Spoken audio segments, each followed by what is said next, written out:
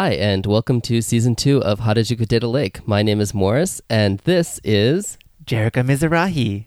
So, as you can tell, Jerica is not Sergio. For Season 2, we're going to be trying to have a few different guests to bring a little bit even more perspective on Japan, the world. So, Jerica, do you want to maybe start by telling us a little bit about yourself? Well, yes. Firstly, thank you very much for having me on your episode. I am a American born in San Diego, and I went to school up in the Bay Area. And for Japanese, I studied Japanese there, majored in that, and I am now working here in Japan as a full-time translator and interpreter. How long have you been here?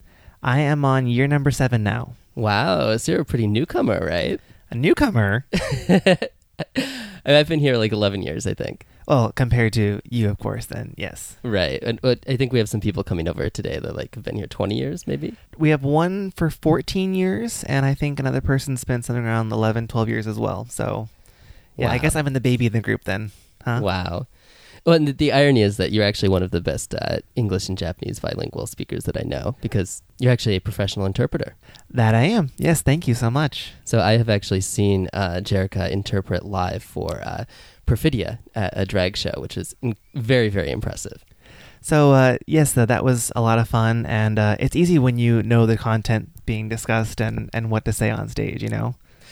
Right. So I want to have Jerica share a little bit more about the drag scene in Japan and Tokyo in a future episode that we will have to look forward to.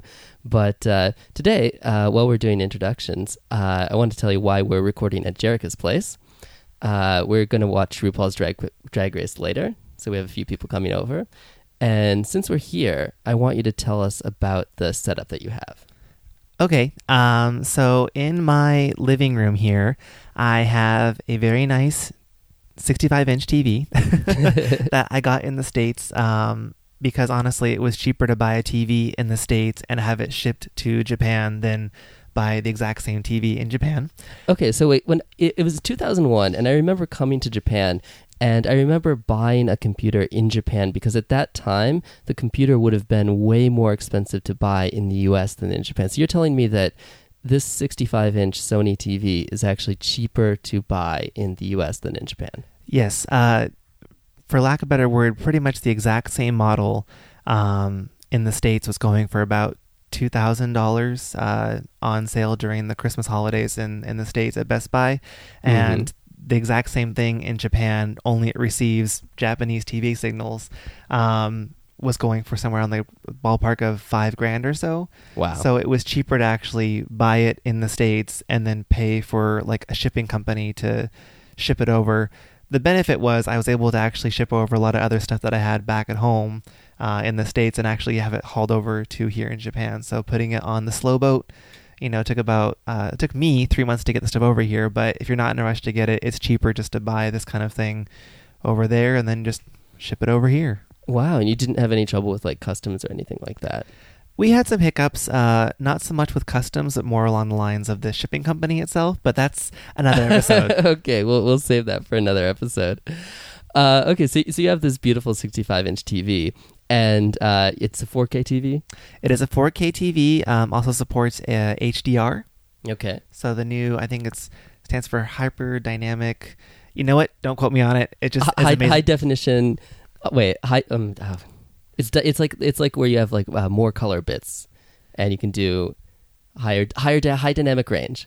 There we go. That sounds about right. Okay, I'm very, very sorry to everybody who knew exactly what HDR meant.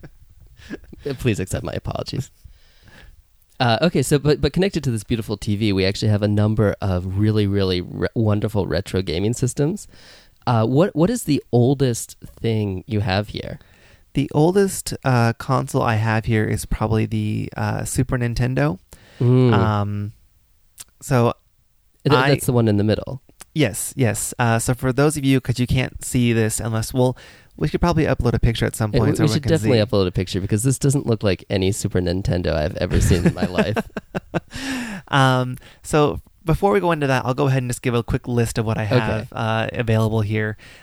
So I have, starting from left to right, I have a PS3, a PS Vita TV, then we have a PS4 Pro, And then going down to the next bottom row, we have a Sega Saturn, a Sega Dreamcast, Super Nintendo, the Famicom Mini, which in the States is called the NES Mini. It was a limited run thing by Nintendo. It has 30 games on it, pre-installed, supports HDMI out, etc. That came out last year? It came out last year, yeah. So Okay, I was able to get the Japanese version of that. So it has older games on it, but it's probably the newest system here because of in terms of when it was made. So I didn't actually follow that whole story very well, but I understand. So it's a little. So it plays NES games. It has 30 pre-installed NES games on there. Okay, and it's like a little miniature NES that can connect to a modern TV via HDMI. Correct. It has HDMI out, and it supports micro USB in terms of the power source. Mm-hmm. And then it has like state saves, and you can pretty much save anywhere in the game. You hit the reset button to jump out of the game and go into a different game.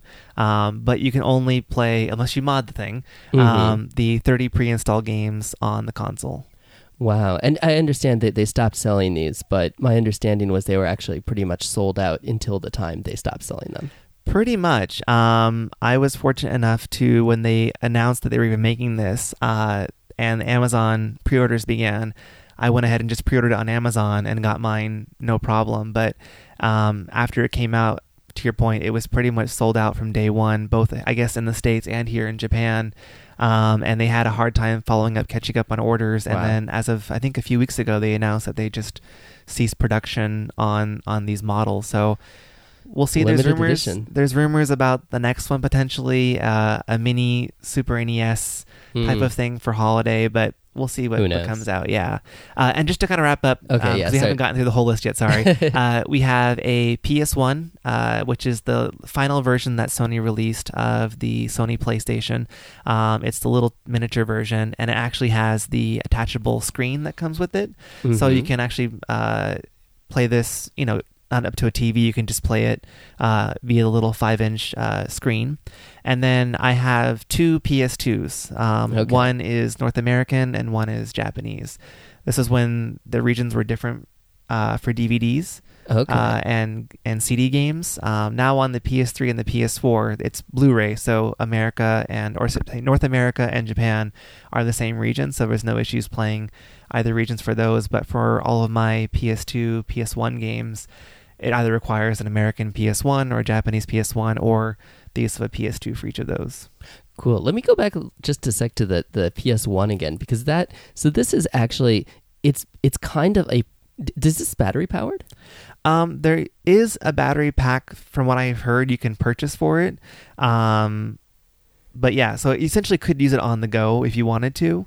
Like, it looks, it's much, much larger than a portable gaming. It's like a little, in some senses, it's almost like the Nintendo Switch, in the sense that it has a fairly large screen attached, but it can also be a plug-in to your TV gaming system. Correct, yes. And actually through the back of how do I put this? Basically, the monitor attaches to the back of the PS1, and it plugs into the power source as well as the video out. And so basically on the back of the monitor then, there's a plug for the power as well as video out. So you can actually bypass the monitor and go through that to a TV. So you don't have to take the thing off every single time you want to attach the console to a TV. Now the neat thing is, that means you can have video going out to the monitor as well as your TV. So for example, if you're playing an older game and you want to, let's say you're recording your game for some kind of gameplay footage, for some persons who don't go through upscalers, it might be not look the greatest on their bigger TV, but they want to have a better reference. But at the same time, they want to be able to play their game without any latency. So they'll use just the attached monitor because that should run without any latency whatsoever. So for all those games that need to have, time perfect movements like a Mega Man or any of the music games out there for like DDR, etc. Again, because it's a analog signal, you're not going to get any kind of latency when playing it. So definitely a little monitor is good for all of its older games and not worrying about any issues that can happen with a larger HD TV that we're having nowadays in terms of latency with retro games. Right. And so you're talking about a setup where, so this thing has a monitor a tiny little LCD monitor that was designed just for it, and you're talking about playing the game on that, and then also it at the same time will output the video signal, and if you wanted to, for example, record gameplay, you could do it that way. And there, since you're using the built-in monitor, which has this analog connection to the main unit, you get the really low latency during the gameplay, but then you're also able to record it. Exactly. Yeah. In layman's terms. Thank you. And so that's actually going to lead right into our main topic for today, which is a little bit about how one actually connects all these old systems to a brand new TV. But before we get there, I want to also just highlight this incredible Super Nintendo system. So this is, let me just describe it. It looks like the box itself is just a Super Nintendo box, but it has been modded to the gods. It is the most fabulous, most incredible SNES I have ever seen in my life. So do you want to tell us the story of this SNES? Yes. So actually, this is one of three. Oh, really? Yes. So about, how do I put this? About half a year ago, I had to go back to the States for some family things. And right around that time, I was starting to look into and getting into customizing these older consoles. Not so much the insides, but kind of just altering the appearance and kind of giving a new coat of paint, if you will. And so I was learning how to kind of take them apart, put them back together. And so when I had to go back to the States, it wasn't only going to be about family stuff. I know I'd have me time here and there. So I wanted to have a little father-son type project. And my dad, who is just this amazing artist and can just make anything from nothing, I kind of wanted to work with him on something like this. So I told him, I said, hey, I'm going to go ahead and bring home a few of these older consoles, and I want us to go ahead and work together and just kind of, unleash your creative juices and just kind of, make me something new and different. And I gave him a few ideas in terms of colors I was looking at and a few ideas of, how I want this thing to look. And so the final product was this Super Nintendo where, and if you're looking at a picture of this, you'll see, but basically we have it split into a few colors here. The main color is pink with some blue and then a purple bottom on the base. And then we have yellow, how would I put, pillars, if you will, for the power and the reset buttons, with gold flake here and there, and then just tons of bling, just tons of bling. We went ahead and just blinged it up. I told Dad, go ahead and just bling it up, and so he got a bunch of his little crystals and accessories that he had laying around the house and just went to town on it. What's so incredible about this system to me is that it's the level of quality and attention to detail that's been put into it, because anybody can go to the craft store and get a little paint and put some paint on an old video game system, but this is done so well that it looks like it could have been sold this way. And that actually is a testament to my dad. I will say that when we were working on this together, you have to kind of mask off and tape off certain areas so that the paint doesn't get inside the unit, or it doesn't get on the side of the shell you don't want it to get onto, or you want to have certain areas blocked off so that you're only having certain colors go in certain areas. And he was very particular with how I was masking this, and he was like getting on my case, to be exact. Even like the bottom of the unit, the little black legs, the little like the foam feet. Cushion, the feet. I kind of just put tape over it. He's like, no. You have to go in there with the little skewer or something to poke it and kind of get the tape in the wedge there, so that when you finish painting it and take it off, it looks as if the plastic was actually made in purple or blue or pink, whatever color you're painting it. He was very particular about that. And so thank you for that comment. I'm sure he would appreciate it, because he was very adamant about making it look like as if this came out of the factory looking this way. Well, that's one of these things where, one of Steve Jobs' favorite things to say about his father was that his father was a carpenter of sorts and would make these drawers and whatever, and would point out that it's how you do the back of the drawer that's going to face the wall that nobody will see that is really a testament to the quality. And this is literally the bottom of the console that has this attention to detail on it. So I'm incredibly impressed. We will share photos of this incredible console online, but thank you for sharing that. Of course. And then, if we have time, maybe on another episode, I can introduce the other two as well. So okay. All right. That'll be a preview for a future episode. All right, so now on to the main topic of the episode today, which is how do you connect all of these retro gaming systems to your brand new exquisite 4K hot HDR Sony TV? So obviously for the newer consoles, the PS3, the PS Vita TV, and the PS4 Pro, they all support HDMI out. So that's just really simple and easy. The other ones, though, it's a case by case. With some of the consoles, they support RGB out natively, which is a form of analog signal it's considered a pure form of analog, and it's fairly easy to go ahead and put through an upscaler, which you can then put into your TV and go that route. So let's just stop right there and say, what is an upscaler?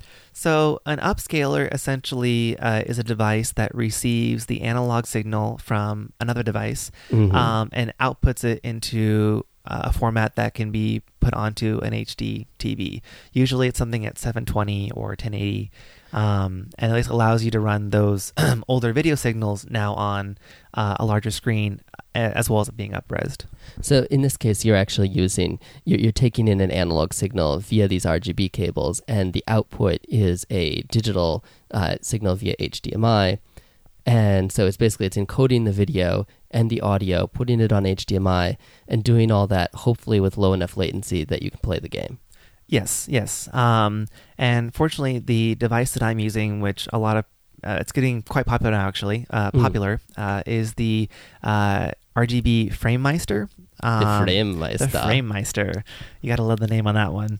But it's a magic little box that somehow is able to receive the signal, and from what I've read and from what I've experienced, a very, very low amount of latency, to the point where if you're playing either a music game or a fighting game or anything that is very frame sensitive, that millisecond of a difference can make a difference in terms of if you won the game or you didn't beat the song or defeat your opponent, etc. So it's very good at keeping that latency down. If you were just to go through either another type of upscaler, or perhaps just plug the older consoles into the HDTV directly via the old school white, red, and yellow cables. Again, it's more of a TV side. It takes time to process the image, and then therefore, you may hit a button only to have the character move 3 seconds later or something like that. So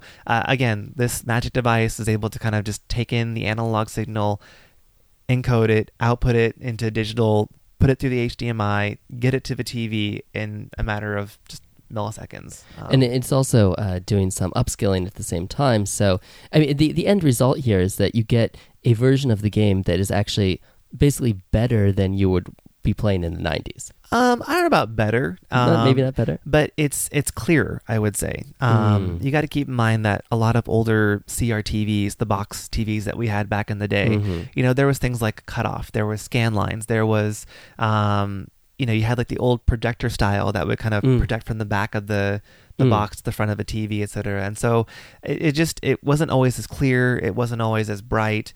And with HD, everything is now pixel perfect, right?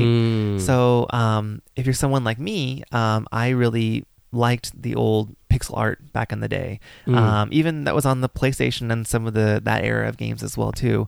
And to be honest, I really like it up-res because you get it blown up on a screen and you kind of see some of the jaggedy lines and whatnot, but that's what kind of makes that art style. To me, that's what kind of really captures the essence of it. And when you look back at some of these games from Capcom, is a good one. A lot of their fighting games, they were known for the amount of detail they put into their sprites for characters in the fighting games, the RPGs they made. And when you blow it up to a 65-inch TV nowadays, You can see the amount of detail put into them and just the type of work that had to go into, the gradation for, everything from a shadow to a bright spot of, Chun-Li's big thighs or something like that. It's like you can see all the detail that went into it, and that someone had to do that for every single frame of the animation for each of these characters. So, and it was basically done by hand in the 90s. Yes, it was all done by hand, Windows PCs and, frame by frame. Wow. So, kind of going into each one of the consoles. Actually, that's a really interesting question, though, because it's like, it raises the question of like, what is the authentic way to play these games? Because what we're playing is we're not actually playing the same version of the game that we were playing in the 90s, because the graphics are so much clearer and the screen we're playing on is so much bigger and the colors are so much brighter. And it's like, the thing about these like old CRT screens is that they were always just a little bit fuzzy. Like, anti-aliasing for fonts was this thing that came into like the late 90s and whatever. And it was like, well, your monitors were already kind of fuzzy. So it was like, do we even like more fuzz? Like, so if you ever see people like complaining about anti-aliased fonts in the late 90s, I think that's the thing they're talking about, is that their CRT monitors and everything is already kind of like blurry and fuzzy, so anything that accentuates that is seen as a negative, whereas they like almost the squareness and the jaggediness of the fonts. Yeah, and that actually will lead into another console that we'll get into a little bit later. The N64 is notorious for anti-aliasing, but okay. But with things like, the Sega Saturn, the Dreamcast, the Super NES, the PlayStation 1, as well as the 2, they don't really do a lot of that, not as much, I should say. No one does it, but it's not as much. With something like the Saturn, it supports RGB out natively through a cable called the SCART cable. Now, this was something that both you and I are North Americans. Yes. We didn't have this growing up. This was just not a standard that we had in North America, but it's actually one that was quite common in Europe, and was something that was actually available in Japan as well, although it was something a little bit different. It was called the 21 pin. So the cable itself looks very similar. If you look at it, it looks like it's this giant thing that's maybe like 2.5 inches big that will plug into your TV, but it's got 21 pins on it for the 21 pin version in Japan, and I'm not sure for how many in SCART, but it's very similar, ever so slightly different though, apparently. And that will support, each pin basically has something assigned to it, whether it's like the red color, the green color, the blue color, left audio, right audio, video, et cetera, et cetera, et cetera. And these aren't all digital signals. These are actually analog signals on it. Correct. So they're basically individual analog signals going into your TV, and that's what's supposed to give you the clearest picture back in the day. It's clearer than running it over the simple red, yellow, and white cable, because the RCA video style cables. It's just basically just one line of video. And when you get into the other cables that we had growing up, which was what was it called? I forget what it's called, but it's the one that plugs into your where your cable TV would have gone to. Like a BNC cable or something. I forget what it's called, but like, it's just the one cable that you would put into your TV. And back in the day, it was the easiest thing to set up. Yeah, back in the day, like we have no idea what it's called, but it's like the one cable. The one cable that you would screw into your TV, and it was great back in the day because it was simple setup. But you think about it, that was 2 lines of audio, video, all going onto one cable. Right. You're going to get some noise. You're going to get something that's not as clean as it could be. It's a coax cable, right? That's a good word for it, yeah. Okay, and yeah, coax cable. I remember because BNC cables, I think, were what they used in like early versions of like Ethernet, like back in the 80s, before there was like these. Anyways, so with something like the Saturn, basically, you had, in the States at least, the options of the one coax cable, or you had S-Video, which was something that had, kind of somewhat picked up. It was known, and it was clearer, but it's still not as clean as RGB. So basically what you do is, I was able to acquire a SCART cable for the Sega Saturn. Okay. And then the FrameMeister actually has an adapter that will receive the SCART cable, and then it's its own adapter just for the console, for the FrameMeister itself, and then it goes into the RGB in slot. It then processes the image and then outputs it through HDMI to the TV. Wow, so it goes from SCART to RGB in to FrameMeister to HDMI to TV. Correct. And that works really well?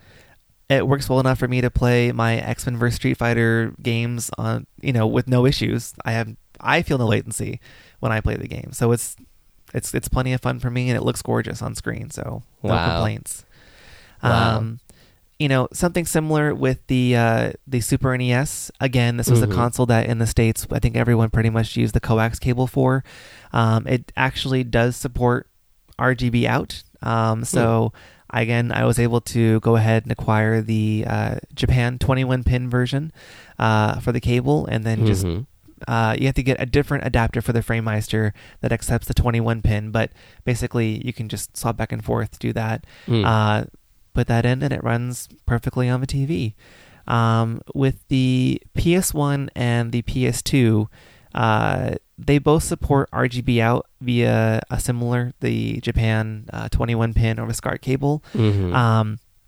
But to be honest, though, it depends on how you want to do it. There's a variety of ways to do PS1 games. You can play them on your PS3, which the PS3 will automatically up-res it to 1080 over HDMI. You have to do nothing to it. It works just fine.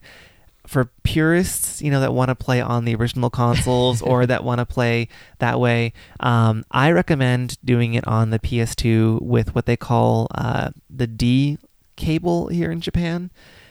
D cable. Okay. So this is getting a little more complicated, but it's something that I haven't seen in the States, to be honest. Essentially, it's a form of the RGB cable, or that red, green, and blue cable that you may have seen in the States sometimes. How unfortunately, a lot of newer TVs don't have those plugs in there anymore. And what this D cable is, it pretty much is something you would almost plug into like a TV monitor or like a computer monitor. It's very similar to like a VGA type thing. So it has like a D pin. It's a D pin, yeah. Okay. There we go. That's the word for it. So basically, you have the red and green for audio that are separate still, and then the D pin that you would plug into the back of the FrameMeister, and then that receives the RGB signal from the PS2 through the FrameMeister and then out to your TV. And again, the PS2 runs PS1, PS2 games, no problem. I highly recommend that. But if for whatever reason you would just have to play it on a PS1 console, you can play it with the 21-pin cable through the FrameMeister and onto the TV from there.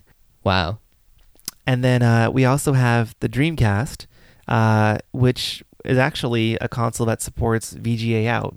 Oh, really? It's, at the time when the console first came out, it was a thing that, I don't think a lot of people really knew about, and if they did, they didn't know how to properly use it, or, but now that we're getting into an age where retro gaming is coming back, and people are looking at how can we support older signals, or how can we display these older consoles on our TVs.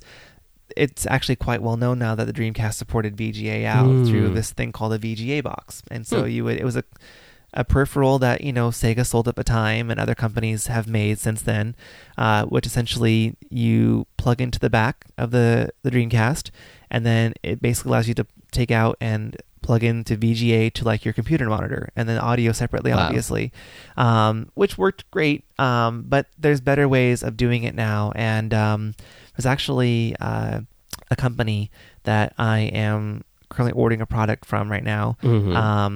Where they have a VGA box that receives signal.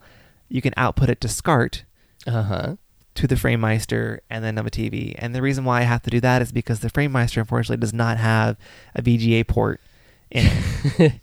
So, again, trying to get the best signal out of these consoles, it means having to kind of do some workarounds here and there. Okay, so I wanted to... You mentioned retro gaming coming back, and I believe a few weeks ago you mentioned that there are actually indie developers developing new games for the Dreamcast. Yes. So it's happened for many years, apparently. Okay. But I only recently kind of started getting into some older consoles again. I mean, I played them growing up, but I'm at a point now where I'm just kind of going back and testing the waters and whatnot. And it's fun to kind of go out there and do research, and you're hearing about these companies and people in Europe and even here in Japan that are developing games for older consoles. It's interesting. They're not officially licensed by Sega, obviously, or by Nintendo or anyone, but you have people that basically work with the limitations of that given console, that platform, and then are able to either burn a disc for the Dreamcast or to create a reproduction cartridge for the Super NES, and the games run, they work. And it's just kind of a neat little thing that people do, and I think it's a fun way to kind of keep these older consoles alive and living and Wow. keep playing them. Yeah.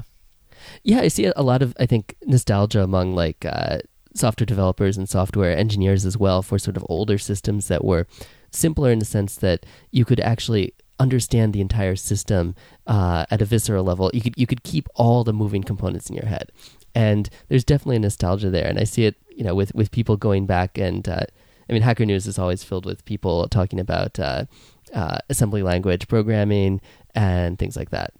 Well, I think the more than nostalgia per se, it goes back to your point of knowing the hardware. I think there's something to be said for those consoles because you're not dealing with a software update to the OS every few months. You're not dealing with having to repatch something because, there was a bug on the game and now we got to go back and patch it so we don't get customers upset.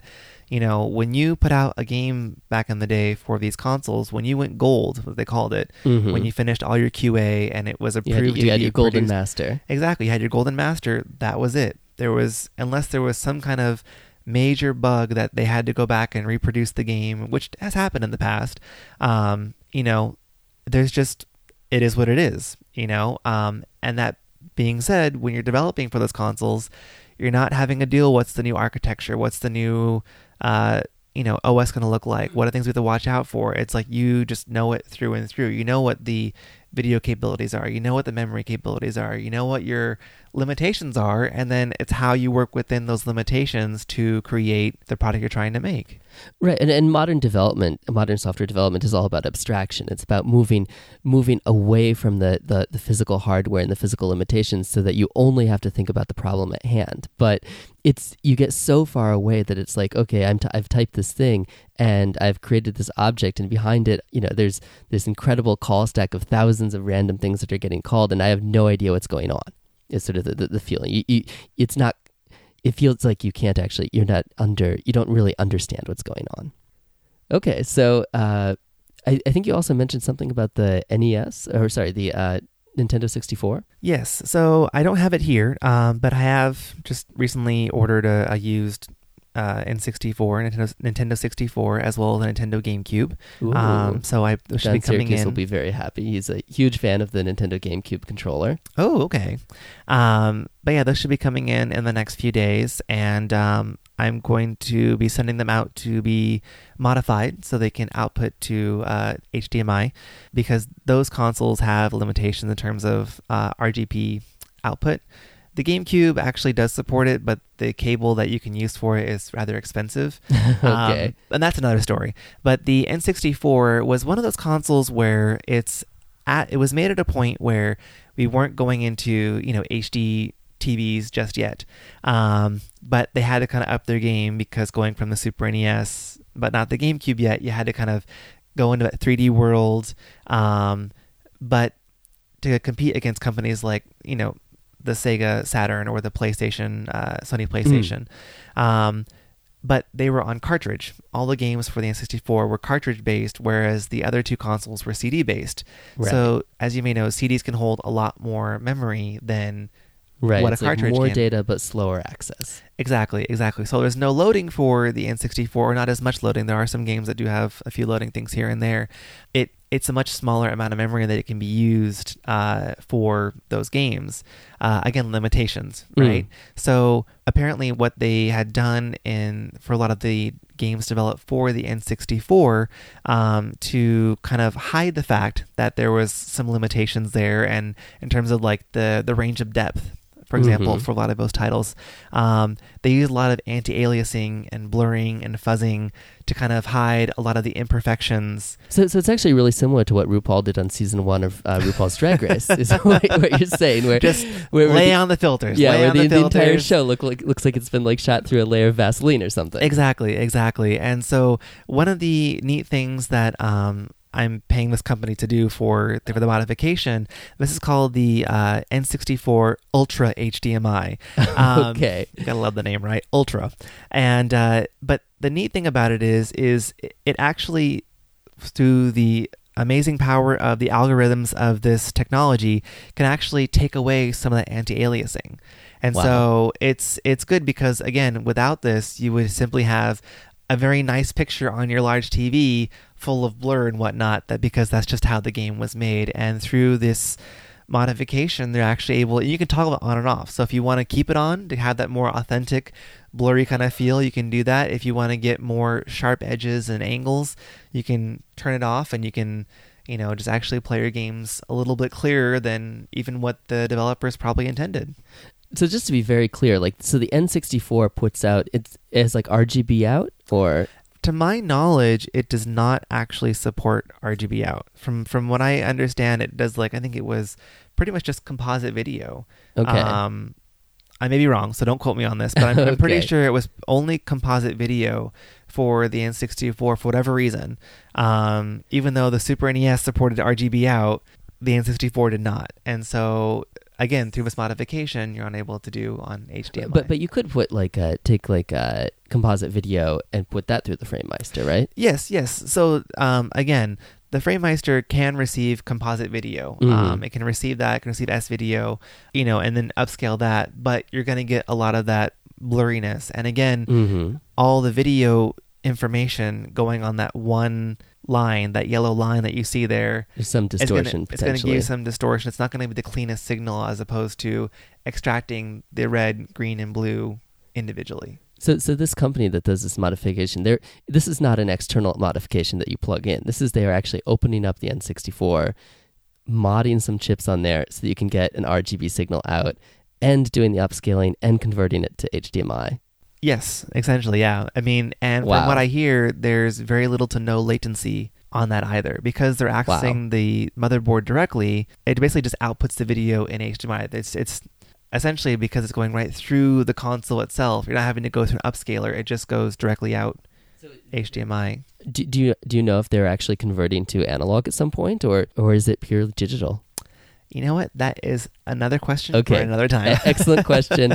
All right, if anybody knows, please write in. But that sounds like I love these incredibly niche industries where until today, I had no idea. I mean, obviously there are people playing old N64s around, but I had no idea that there are people that are so into it that there's actually a company that is building a product that will upscale N64 to HDMI and do an actual modification on the internals of the console to do that. Yeah, and I think, it's interesting. I don't think the company set out to create that initially. Mm-hmm. I think a lot of these are smaller projects that are just done by fans and persons that just out of their own interest want to play their games on a modern television. And, they go in and they are able to basically reverse engineer a lot of these older consoles, figure out what needs to be done to output the video, whatever, and then develop and design their own chips and modifications, and then just, they want to bring it to the masses, that those that too want to enjoy and play those same games that they grew up playing on a modern TV. It costs a pretty penny. I'm not going to lie. It's not cheap, but, for those, the enthusiasts that actually want to do that, that service is out there. That being said, though, it is expensive. You do have to send out for it, and I don't think that's how they make their living. I don't think it's the only thing that these persons do. I assume they have their full daytime job, and when they get these orders, and they do some on the side. So, I sent out my request for it, but they're currently low on chips, or they're out at this point in time. I'm on a waiting list right now to when they get the next set coming in, and when they have the time to do the modification. So I'm not sure when it's actually going to get done, to be honest. But, it's there are enthusiasts out there. And the same thing with the FrameMeister. This is one of those things where retro gaming wasn't as big, a few years ago as it is now. And, through the power of YouTube, that's how I found out about it. YouTube channel celebrities out there talking about how to upres these things, what consoles to use, what devices to use, methods to use. That's where I found out about it. I picked mine up here in Japan. At the time, it was going for about maybe 250, 300 US dollars at the time. Mm-hmm. And I want to say now it's going for anywhere from like 450, 500 US dollars, if not more, because it's just becoming more and more popular. People want to buy it. And the company This is the FrameMeister? This is the FrameMeister. And the company Wow. that makes it has said that I want to say the factory that supplied their chips for the device has stopped making those chips now, Mm-hmm. and now they're looking at other suppliers. So they're running through an inventory shortage on their products right now. Wow. Which is further driving the price on these products. So I'm lucky that I got in when I did. But it's just one of those things that it's coming out there, and there's other options. The FrameMeister is one. To be honest, it's a one-stop shop if you'd like. It's kind of just everything all in one type box. But there's other now open source projects that people are doing out there where you can create your own boxes. And forgive me, I forget the exact name of the chips, but there are chips now you can go out there and design your own your framework, if you will. I'm using the wrong words here, but you can design your own chips nowadays that run similar to the FrameMeister, and you have open source projects and people working on their own to allow for different video formats, to allow for just a variety of things you can do now. And it's just a really, really neat area that a lot of these enthusiasts are going into. And I just have a blast like watching the blog sites and the YouTube channels and just kind of catching up and seeing how things are changing. Wow, that's awesome. So we will include some links in the show notes. We're probably going to wrap up right about now, but just one final quick question. Yes. And this is a huge topic that could be an episode in itself. But, we're talking about running all these retro games. Obviously, the way a lot of people run these is by emulating them on their computers or whatnot. Do you have any, why would people want to run on the actual hardware as opposed to emulating things? A variety of reasons. One is nostalgia. Some people just like the old feel of the original consoles, the controllers. A lot of the enthusiasts just love to say that, hey, this is my cartridge, this is my thing, this is me playing my game. That being said, though, emulation is something that's a hot topic for many, many years now, and is, on one hand, not the most legal of things to do. Yeah, there are, of course, various additional copyright issues and whatnot there. Exactly. But I think, and a topic that I would love to discuss maybe on a potential show moving forward is, archiving our gaming history, our past, if you will. At some point in time, the battery on these cartridges are going to run out. You'll lose your save files. A lot of the disc-based games, you're going to have a natural point of decay. So at some point, those discs are physically breaking down. And they are. There actually are cases of PS2 titles, of PS1 titles, Saturn titles that are already starting to break down. And when that happens, you just lose that data. You can't get it back. Wow. And so in a weird way, emulation on one hand is a method of preserving these games for what they were, for generations to come. Wow. And one of my favorite things in the world are these computer history museums. I know there's one in San Francisco. There's one that Paul Allen has funded in Seattle. If you have a chance to visit any of them, I highly recommend them. Do you happen to know if there's similar things for retro video game systems? Not off the top of my head, I couldn't tell you that. I know the Nintendo store in New York City does have several older consoles on display at all times, and they have their own kind of museum, if you will. But yeah, so they're out there, I would assume. But I too would love to go out and see if there actually is a museum dedicated to, or an exhibit dedicated to, the history of gaming consoles and what have you. All right, so this is our challenge for the listeners. If you know of any retro video gaming museums, please write in with your favorites, because we want to put some links at least in the show notes to those. So with that, thank you so much, Jerica, for coming on Harajuku Data Lake, and hopefully we will have you back for a few more episodes in Season 2. Well, thank you for having me on, and I hope to talk to you all again soon. Thank you. Bye-bye. Bye.